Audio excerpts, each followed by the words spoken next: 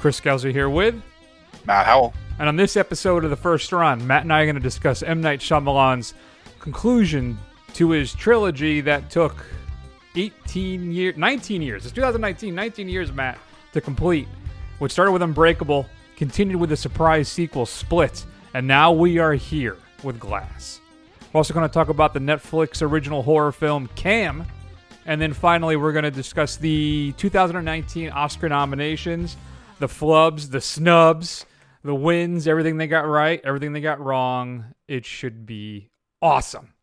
Now, if you're just joining us, it's a new year, it's a new show. We're going to change things up for 2019, and we're going to have new intros between each segment. I apologize in advance. This may not be permanent, but here we go. It's film one, yeah, film number one. It's usually a big theatrical release, but not every time. There you go. This first film is going to be Glass. So this is, I just like the people out there to know, that's the first time I learned that we were doing something different literally 30 seconds ago, and that's the first time I've heard that. So I'm right there with you, folks. It's just an email, feedback at The First Run. But wait till the whole show's over so you get a feel for each intro clip. And if we just need to go back to the old days, or if you like it. I'm not going to do different ones every week, I'll tell you that right now. But I am opening to switching them up if you think there's something wrong. Glass. All right, Matt. Unbreakable is it one of my favorite films? It's my favorite M. Night Shyamalan film. Really? And it is his take basically on a realistically rooted superhero movie, right? And he also kind of deconstructs the whole genre with that first film. And then years later, we get Split with James McAvoy. And it turns out at the end of the film, it's revealed that he now is, I guess, a supervillain. And it's set in the Unbreakable universe. High critical acclaim for both films. And Split was a pretty big hit, particularly when you look at it compared to its budget. So finally, Shyamalan decides to go ahead and finish his trilogy, and we are brought here with Glass. So David Dunn, who now I guess goes by the Overseer, is his superhero name, is hunting the Horde, which I gotta admit is a pretty cool name. And the two of them are eventually captured and confined to an insane asylum where they are being treated, air quotes, by Sarah Paulson's Dr. Ellie Staple. And there's also at the same sanitarium is Mr. Glass. So the three of them now are kind of going through group treatment because maybe, Matt, they're not really superheroes, right? They're only suffering from some type of mental challenges, right? So then stuff happens. And I don't know how spoilerific we want to get, but I feel also sometimes it may be hard to avoid it because of what happened with the film. So, Matt, let's say this. Was this a fitting end to the Unbreakable trilogy, and were you satisfied with his results?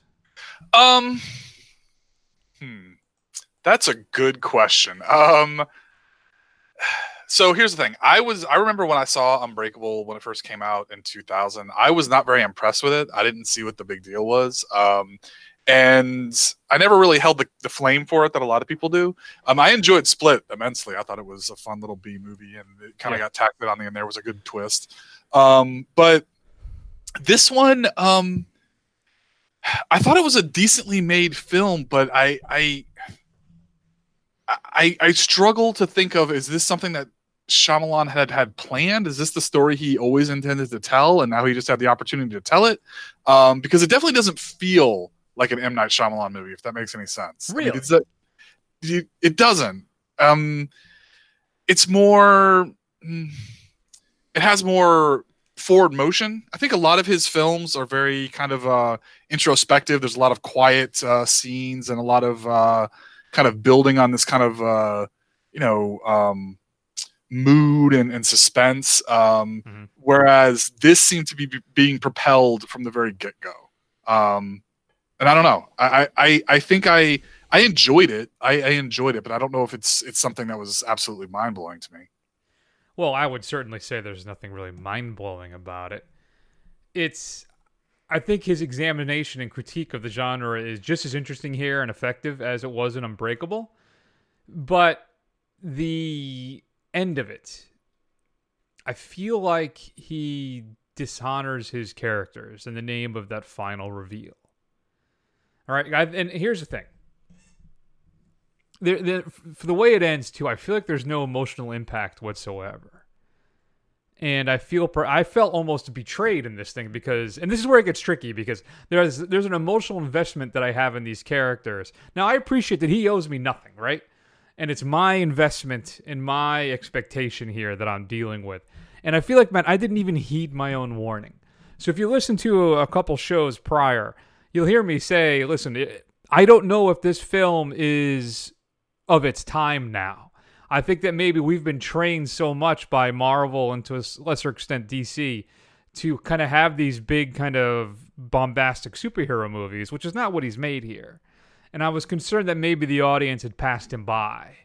And I feel maybe that I am even a victim of that myself. Now, I know we're never going to get that big climactic fight scene on that building thing, right? I know that's never going to happen going into this thing.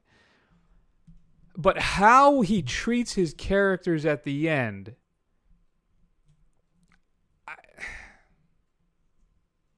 I would have killed him for the overseer to kind of have a triumphant moment, maybe. And then maybe I thought maybe he hits the road in search of others of his kind type of a thing, right?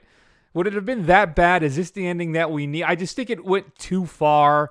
I think he was a victim of his own desires to kind of have that big pop at the end, which it isn't even really even a big pop. Mm. What do you think? Yeah, it does. It came out of left field. I mean, the twist really came out of left field in a not good way. In some, I think so.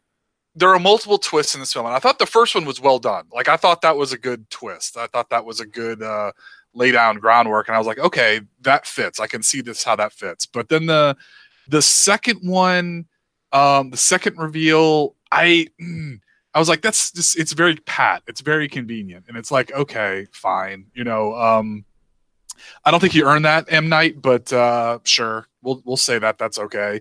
But I guess you're right. I think you made a good point, and I think I was having trouble articulating it, but he's got so much going on with these, really, 7 main characters that he doesn't really do any of them justice, right? I mean, if you're talking about the 3 supers, if you will, and Glass and the Overseer and the Beast, and then you've got the kind of partners that each one of them had in Elijah's mother, David's son, and the girl who got away, and Anya Taylor-Joy. Yeah.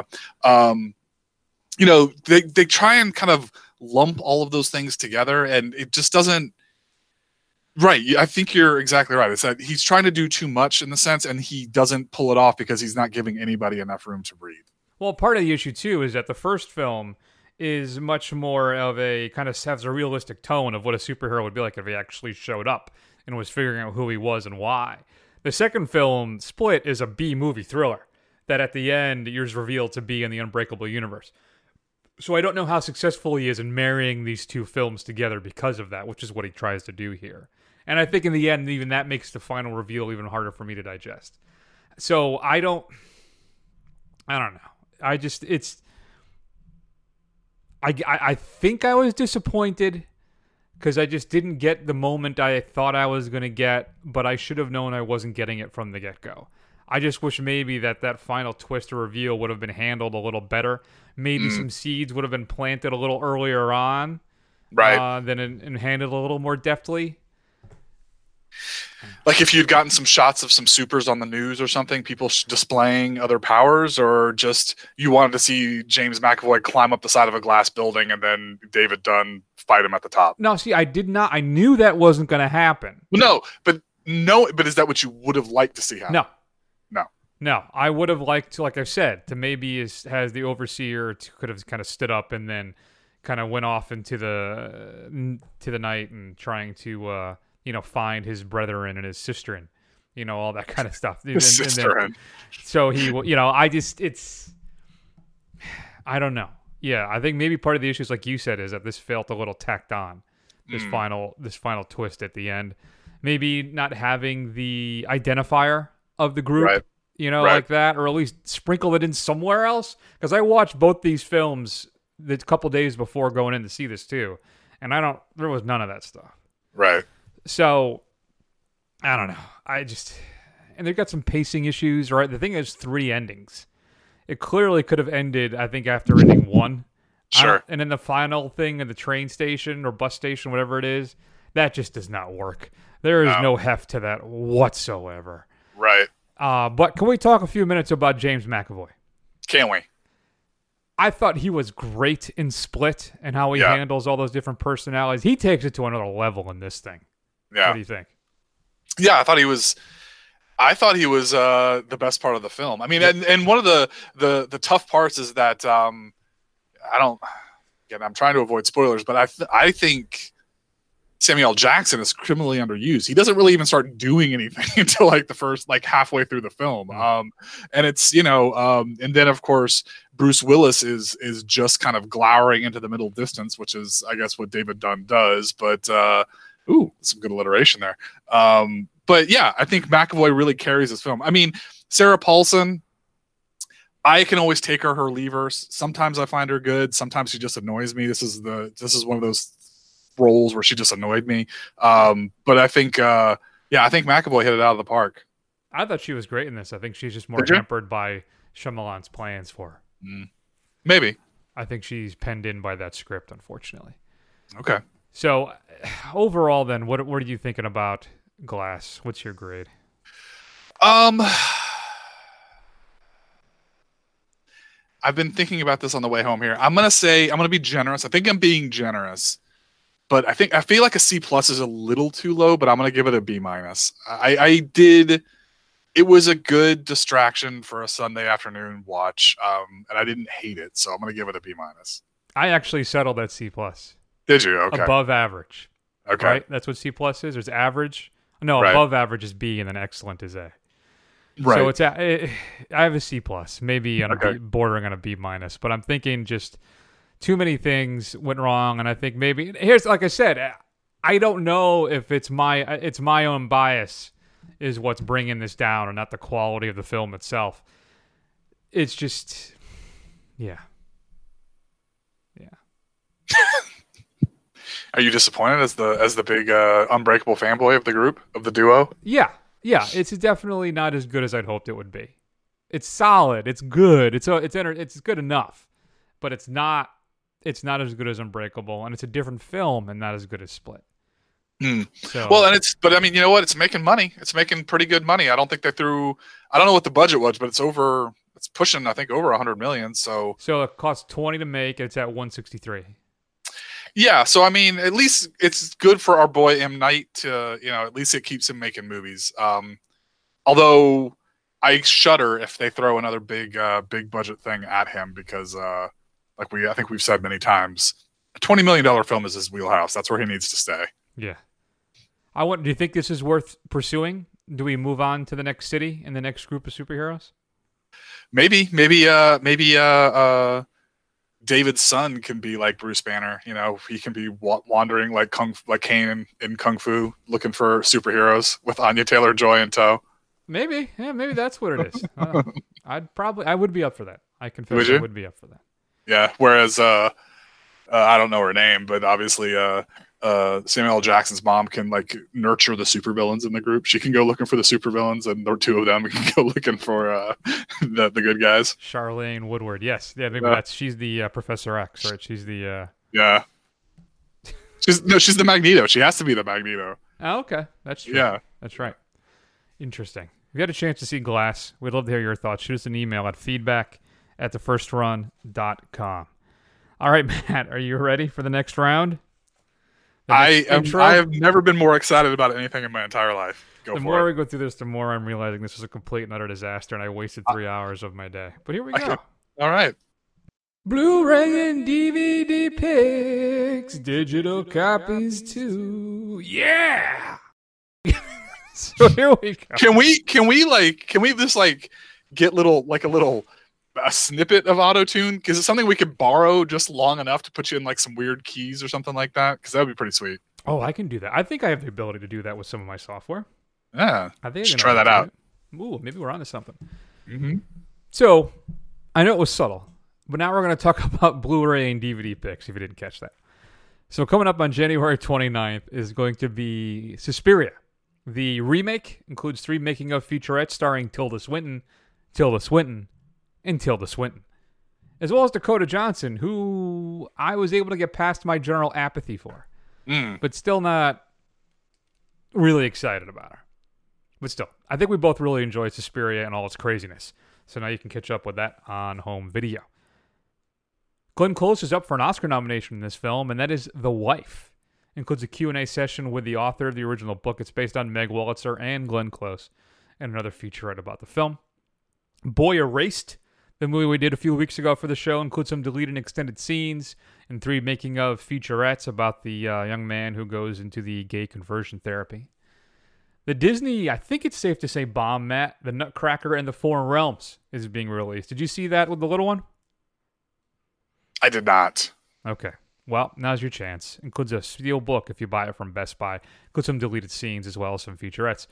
The submarine film starring Gary Oldman and Gerard, what's his name? The, not Black Hawk Down guy. The guy. Gerard Butler. Thank you.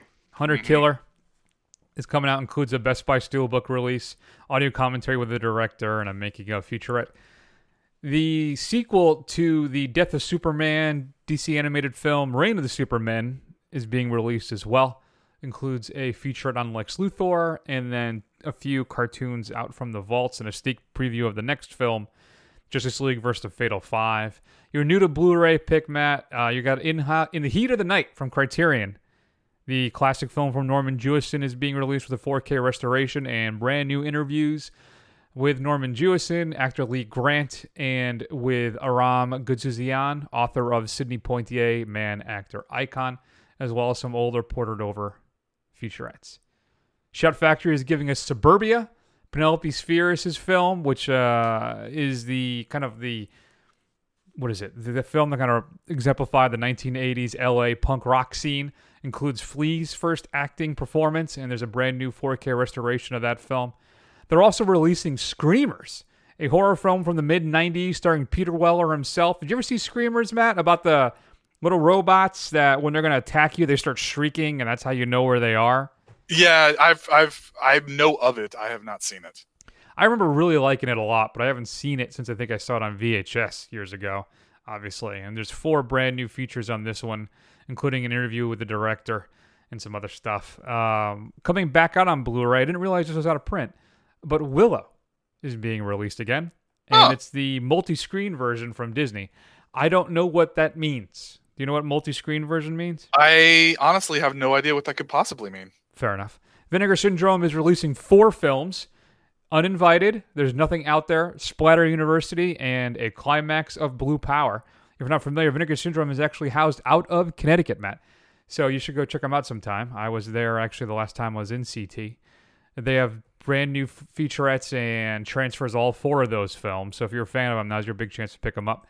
Your straight to DVD pick of the week, though, Matt, from Shout Factory, is the TV movie Sarah T. Portrait of a Teenage Alcoholic.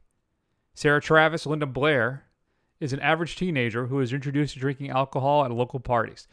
As a means of coping with problems in her life, Matt, most notably her parents' divorce, Sarah starts to drink regularly and tries to keep her addiction a secret even from her boyfriend, played of course by Mark Hamill. Eventually, Sarah's increasingly severe drinking almost leads to tragedy, and she enters Alcoholics Anonymous, beginning an ongoing struggle to get sober and stay that way. Includes a brand new 2K remaster of the film, and 2 new featurettes, including an interview with Linda Blair. Do you remember Sarah T., Portrait of a Teenage Alcoholic? Absolutely not. I have no idea what you're talking about. Fair enough. What should we be streaming this week, Matt? So I was kind of looking for something to stay with the B-movie vein, and I'm going to pick on Amazon Prime as a really low-budget and just odd film that I remember was inexplicably popular when late high school, early college, and that's Six String Samurai. It's a post-apocalyptic rock and roll fantasy where a guitar-playing samurai who is basically implied to be Buddy Holly, saves a young boy from death and his metalhead four horsemen of the apocalypse. So it's a very strange film. It's not everybody's cup of tea, but I think it's something that everybody who's a cinephile should watch at least once. Interesting. I know I've heard of it. I have never seen it, though, but I have heard of it. Good pick. All right, Matt, we're moving on. Are you moving ready on? For the... I'm ready. God, I cannot wait for intro 3. Let's do this. I think this was a horrible idea. So I love it. This.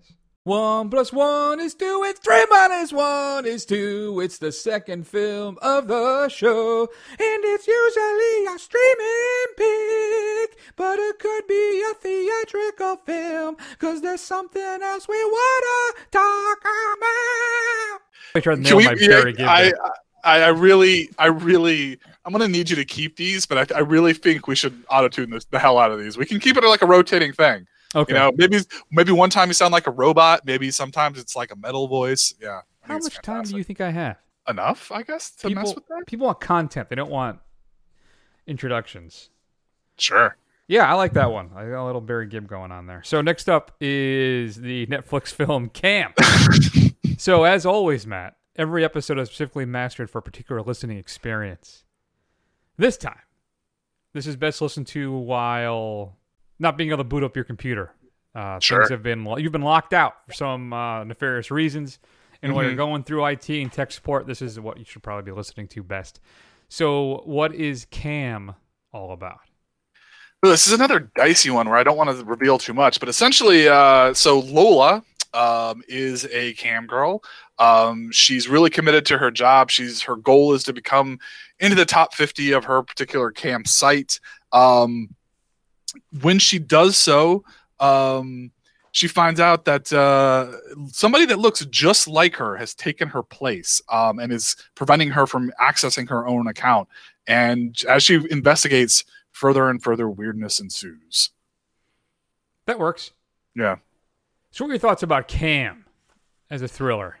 You know what? I thought it was pretty good. It was a little strange as far as where they were going with this, and it kind of ends up in a place I would not have expected. But you know, I think overall, I guess it was actually pretty well done for the most part. I guess the person who wrote this was an actual cam girl in her former career, or maybe a current career. I have no idea. So I guess it all seemed, I guess it was very real to life as far as that part of it goes. And, you know, I can always appreciate a weird horror / thriller / whatever else, dangers of technology kind of thing. Yeah, no, I'm always up for those too. Yeah, it was written by Isa Mazzei, which I'm assuming I'm slaughtering, and I should have looked it up ahead of time, so I apologize. But she was indeed that former cam girl. I think it smartly also destigmatizes in its own way the sex worker industry, while providing, I think, a wholly engaging thriller. I hesitate to kind of call it like a horror film more as it is like a mystery thriller film.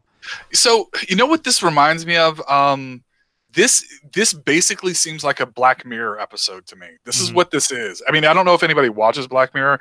I've been finally trying to catch up with it, and it's actually really good. And I would recommend it to everybody. But this is what this seems like, kind of like the dark side of technology kind of thing.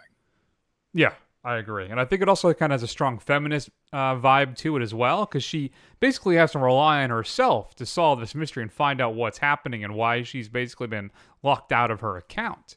She has to fight the prejudice, triggered by her choice of work in the kind of terrifying specter of the obsessive potential fans kind of leering in the background the whole time. I thought it was exceptionally well done. I think it handled its conclusion well by not answering a lot of questions either, right? There's almost kind of an ambiguity as to what's going on and why, which I think was a smart move to do. So I thought it was really well done. I appreciated too. Madeline Brewer, who stars, is our lead here. I thought she did some great work here as Lola, and the family dynamics as well, because she does keep the secret from her mom of what she does, though her brother knows, and there's some family drama as well that's handled well. So nothing's really short-shrifted with this. So it handles the kind of almost sci-fi-ish mystery thriller portions well. There's a bit of the drama, her own personal empowerment, and I think it's important too to have a rather mainstream film deal with the sex work, I think, in a very respectable way and as a natural, almost okay choice. So I don't know. I was really impressed by the whole thing. I think it was well written, well performed, directed. I enjoyed this. I thought they did quite a good job with it. Yeah, I agree. I thought it was a pretty well done little film. And it's out on Netflix. So, again, as I was telling somebody else about another film that's on Netflix, another film that film was Roma, I was like, it doesn't really take any effort for you to turn on the TV and watch it. So I would encourage everyone to check it out. Yeah, I was thinking, too, of doing maybe you can do like a double feature. Do this with Searching, which is another kind of tech thriller, though in a different vein. Yeah. But still. It'd be good with that as long as you don't mind the occasional nudity. That's all. Yes, true. But whoa, that was perfect timing. That is the dog getting into something. Mm-hmm.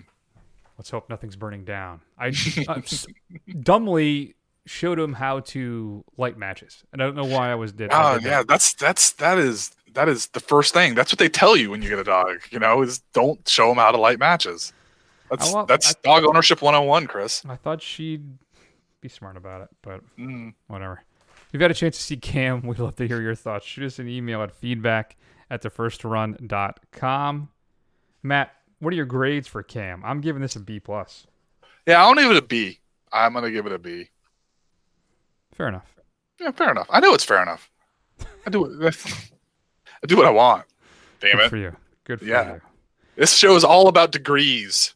That's true. It's all the same stuff, just various degrees. Which one do you trust more? Do you trust Chris's B+ or my B? There's a wide chasm. There's a huge chasm, and what this is offering to you. All right, Matt, we got one more. One more. This stuff is chef's kiss. Do you have any that you have recorded that you are not that you can pull out at a later date? I mean, no. I actually had different versions, but I deleted them because I wasn't. I didn't save any. You really should have kept that because. Well, that's not true. I have a French version of the next one. Oh. Which is more of my bad French, impression there. Fantastic. Accent. So I don't know if you'll ever hear it though. We'll see. But I got to look into that auto-tune. That's a great idea. Yeah. So let's get into the final segment. Rest easy, friend. You've made it to the final segment of the show. It could be Call It, Who Dat, What Are the Odds, or a Top 5. Either way, you have earned this. You are worthy. You are welcome. Take this into the week and live your best life. There you go. So as we get into... That was almost borderline ASMR. I was going the original version I did, I was going for that, but was running into some issues. So I ended up getting too aroused while just basically listening back to it. Yeah. There was that, and I did about a dozen of them, and I just got kind of tired. So, and now the dog is barking. I know. Dogs can't reason with them. You can't. She's trying to tell you that she burned down. She's burning the house down right now. She's trying to tell you that. You're not paying any attention. Oscars, Matt. So they announced the Oscar nominations last week. The telecast is going to be on February 24th. And here's the thing. I thought last year was really, really strong for kind of smaller films. In bigger, larger films, everything was a little underwhelming, I felt. Sure. But when you look at the ballot this year, it's really not good. There's a lot of snubs that I don't understand. And I feel like let's just talk about okay. So let's I'm just gonna start here. So the actor in a leading role, you got Christian Bale in Vice, Bradley Cooper, Star is Born, Willem Dafoe at Eternity's Gate, Rami Malek in Bo Rap, and then Viggo Mortensen in Green Book. All right, personally, I think Bale is a lock. Though our prediction show is coming up, so sure. Maybe we don't talk so much about that. But Ethan Hawke in First Reformed, I could easily swap out here for Viggo. Okay. Now I confess I haven't seen At Eternity's Gate, so I'm not so familiar with that, and I don't know if Malek's performance is really Oscar worthy. But the Oscars, they love them some biopics, especially musical biopics. And I would easily swap out Ethan Hawke for Bradley Cooper. No, I don't think you've seen First Reformed yet, right? I have not seen First Reformed. I haven't seen A Star Is Born, and I haven't seen At Eternity's Gate either. So there you go. Although, you know what? Maybe I'll take the time to watch First Reformed tonight because it is available on one of the streaming services. I think it's on Amazon, as is Leave No Trace, which is another one. Ben Foster, who possibly could have received the nomination. He's also quite good in that. Right. So, and there's just like, really, I think the most troubling stuff for me is Best Picture. But then you also have Best Actress in a leading role, where you don't have Toni Collette for Hereditary, which I think is a major mistake. Though I don't know if I have any real massive disagreements with anybody here. Maybe, but I just... An actress? Yeah. Well, again, I haven't seen Lady Gaga, Melissa McCarthy, or Glenn Close's performance, so I can't say for sure whether I agree with any of that or not. Fair enough. This is a really interesting segment so far. What do you sorry. Is there anything about the nominations that you had any thoughts on, or... Well, first, it's nice to see that Sam Elliott finally got nominated for something. So that's probably long overdue. I'm not surprised. I'm a little irritated that Bohemian Rhapsody and Green Book got as much nominations as they did. They're kind of like the kind of lowest common denominator stuff that annoys me about the Oscars. And I'm not a huge fan of that. And then also, I know it's a controversial opinion, but and I know it'll never win, but just Black Panther, to me, being nominated for Best Picture, I know why it's being done, and I'm not saying it's not an important film, but it's just not even the best superhero film of this year. And it's not even the best Marvel superhero film. So I don't know. I just have a real problem with it just based on the merits of what it is as a film in and of itself. Yeah, that's another one I don't quite... I get why they're doing it. I understand why they're doing it, but I don't know if that's... I don't know. I mean, it's great that Spider-Verse is nominated, but Spider-Verse was by far the best of the superhero films that we've had. And like I said, we've said it many times. I don't even think Black Panther makes it top 5 for us, and we know everything about everything, and we're always right. So that's true. Yeah. And I think too, Spider-Verse is hampered because it's an animated film, and it gets shuffled off into the animated feature film. But I just don't know even if it did the numbers enough, really. I think if you're doing a mass appeal superhero movie, you're going to have to do big numbers. I don't think you can have a small budget or a small return superhero movie that's going to make Best Picture. I just don't... Was Spider-Verse small return? I don't think it did well.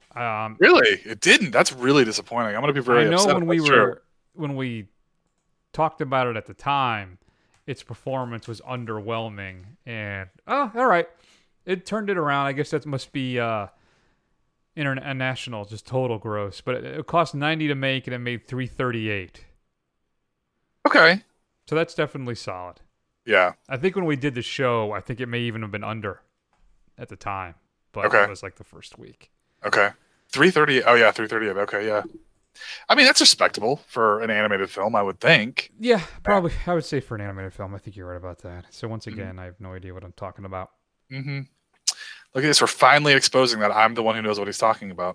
I'm impressed that Cold War got as many nominations as it did. That's available on Amazon Prime as well right now, Matt. It's another thing you should see. Okay. So you can check that out. I think it has like 3 or 4 nominations, which I was impressed by. Good stuff to see the nominations for Roma as well. Obviously, it has Best Picture, Director, Actress in a Leading Role, and some other cinematography. But for me, some of the big issues is some of the films that didn't get any mention. How Green Book is on this list, right? And If Beale Street Could Talk is not. Yeah. Okay. Yes. I'm 100% with you on that one. I cannot wrap my head around that. That film was fantastic, and nary a nomination. I think it's got 1 or 2, right? I think it's got a Best Score. Yep, there you go. Regina King is nominated, and Regina King, so it's got maybe 2 or 3. And to have Green Book have a single nomination, to have a film created almost entirely by white folks. Right, I think the only real black part of the crew or development or whatever, for the most part, was just Ali, who did get a nomination. But even then, it's not. Also, how it handles is in a supporting role. Yeah, and how it handles the gay part of his lifestyle too is it's just so lazy and sloppy. This film. The more I think about it, the more I don't like it. Right. And it's frustrating to me, especially after seeing If Beale Street Could Talk, which is just gorgeous. I don't understand it. And then it just really drives me up an absolute wall. And no acting nominations except for Regina, right? That's it. And I think any one of them.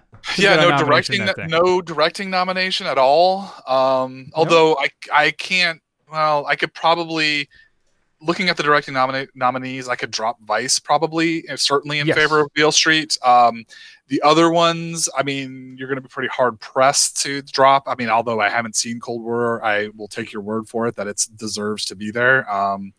But yeah, I mean, I think it is really a shame because it is a fantastic film, and I don't know what people are thinking. Yeah, it also got an adapted screenplay, which I think should win. It's going up against Ballad of Buster Scruggs, Black Klansman, Can You Forgive Me, and then A Star Is Born. And I think for me, that's the clear head and shoulders above any other one of those. Yeah. So it's just that drives me out. 8th Grade as well. Nothing. Love for 8th Grade. I know. That is insane. I think was my 4th favorite film of the year. Yep. Leave No Trace gets nothing. The Writer doesn't. Nobody even hears of The Writer. Which, and then Blind Spotting, another great film if you haven't seen it. I don't know if it's on Amazon. It might be, might not. That's another one you absolutely have to check out. And then the score for First Man, Damien Chazelle's film, but that score is great. And you got Black Panther on here. Mary Poppins Returns. I'm sorry, no, absolutely not. First Man could have taken either one of those out, and I would have been totally happy with that. Totally fine. It's just really underwhelming. Yeah. You have 8 Best Picture nominees. Why not just go with all 10?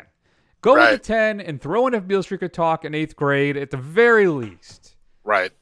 I mean, even if you're saying they're not going to win, that's yes. The more we talk about this, the more irritated I get about it. You were never really here, Matt. Nothing. Yeah. I mean, it's not like they're saying they have 4, it's not like they're saying, okay, there's 5 spots, there's 5 more deserving films. They didn't even fill the category. And there are also many deserving films that should have at least be given the chance. And I think neither one of us are going to go out on a limb and say, Bo Rhapsody should not be there. Green Book should not be there. I would argue Black Panther should not be there. I mean, I don't know. I even have a problem with Vice. I don't even know. Yeah. I mean, out of all the Best Picture nominees of Black Panther, Black Klansman, Bohemian Rhapsody, The Favorite, Green Book, Roma, A Star Is Born, and Vice, I would keep 3. 3 of them. Yeah, I would keep Roma, Black Klansman, and The Favorite. Those are the only ones I think they got right. The rest of them are not Best Picture worthy. And you know what's going to it's going to be between Green Book, I think, and probably Roma, right? Probably Green Book and Bohemian Rhapsody, I'll bet you, are going to be the 2. Don't say that. It's just, I'm going to be so upset. And here's the thing. I know we're a film podcast and, we really love film, but I honestly, I did not watch the Oscars last year and I didn't even miss it. I'm not even going to watch them this year because they're just annoying me. The whole thing is just the production and what they're doing and all that kind of stuff is just, I'm not into it. You typically live tweet it.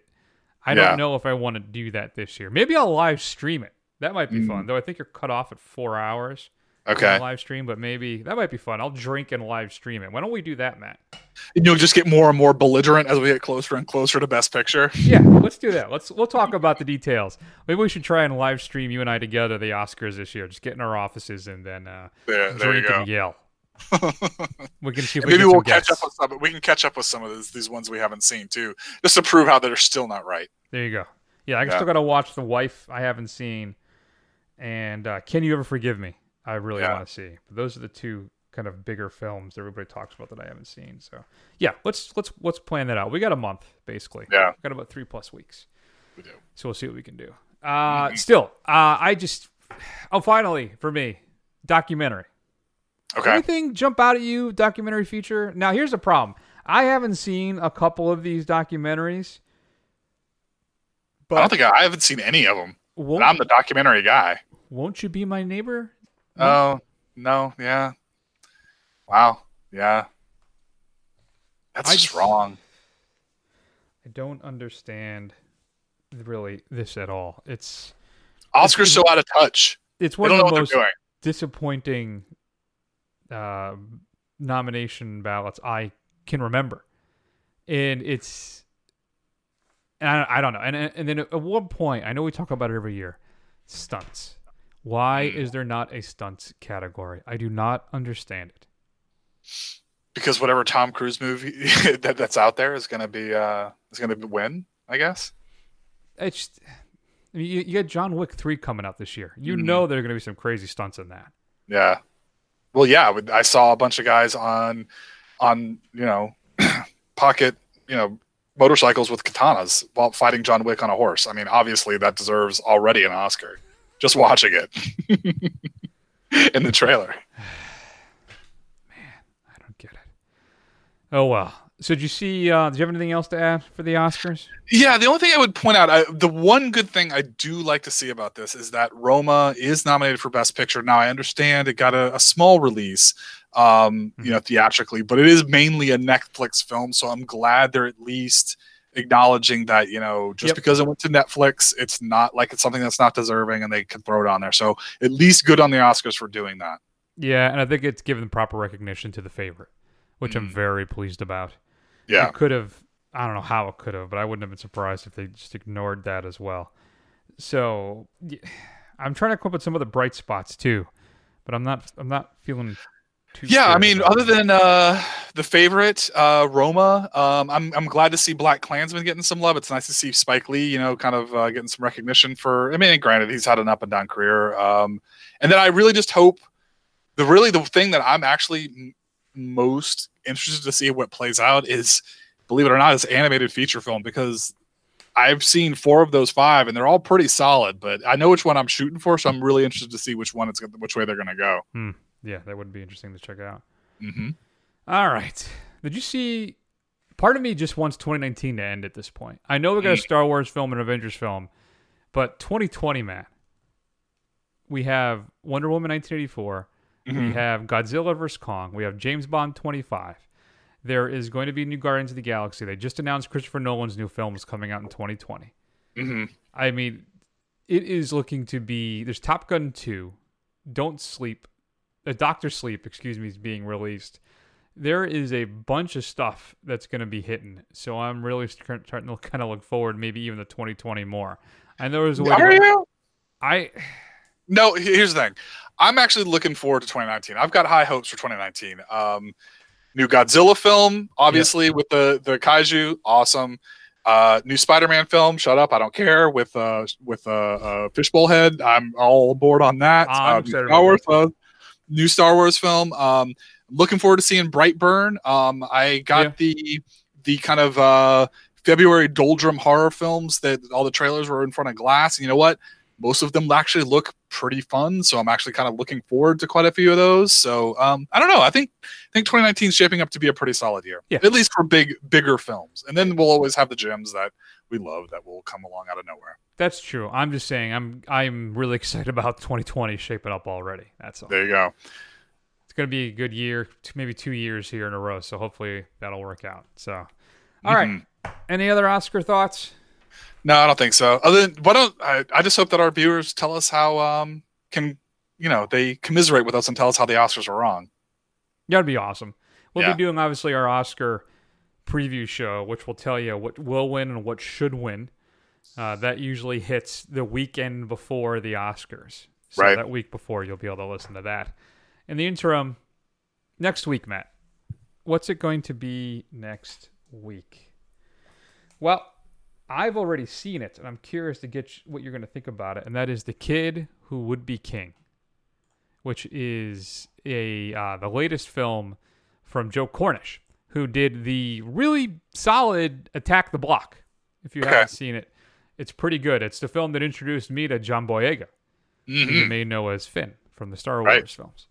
Small film. So this is family entertainment, Matt, as well. So if you want to bring the little one with you, you can go ahead and take her. All right. And then what else did we decide on? We're going to do, Polar. Polar, Mads Mikkelsen as retiring hitman. Oh, yeah. I'm excited for that.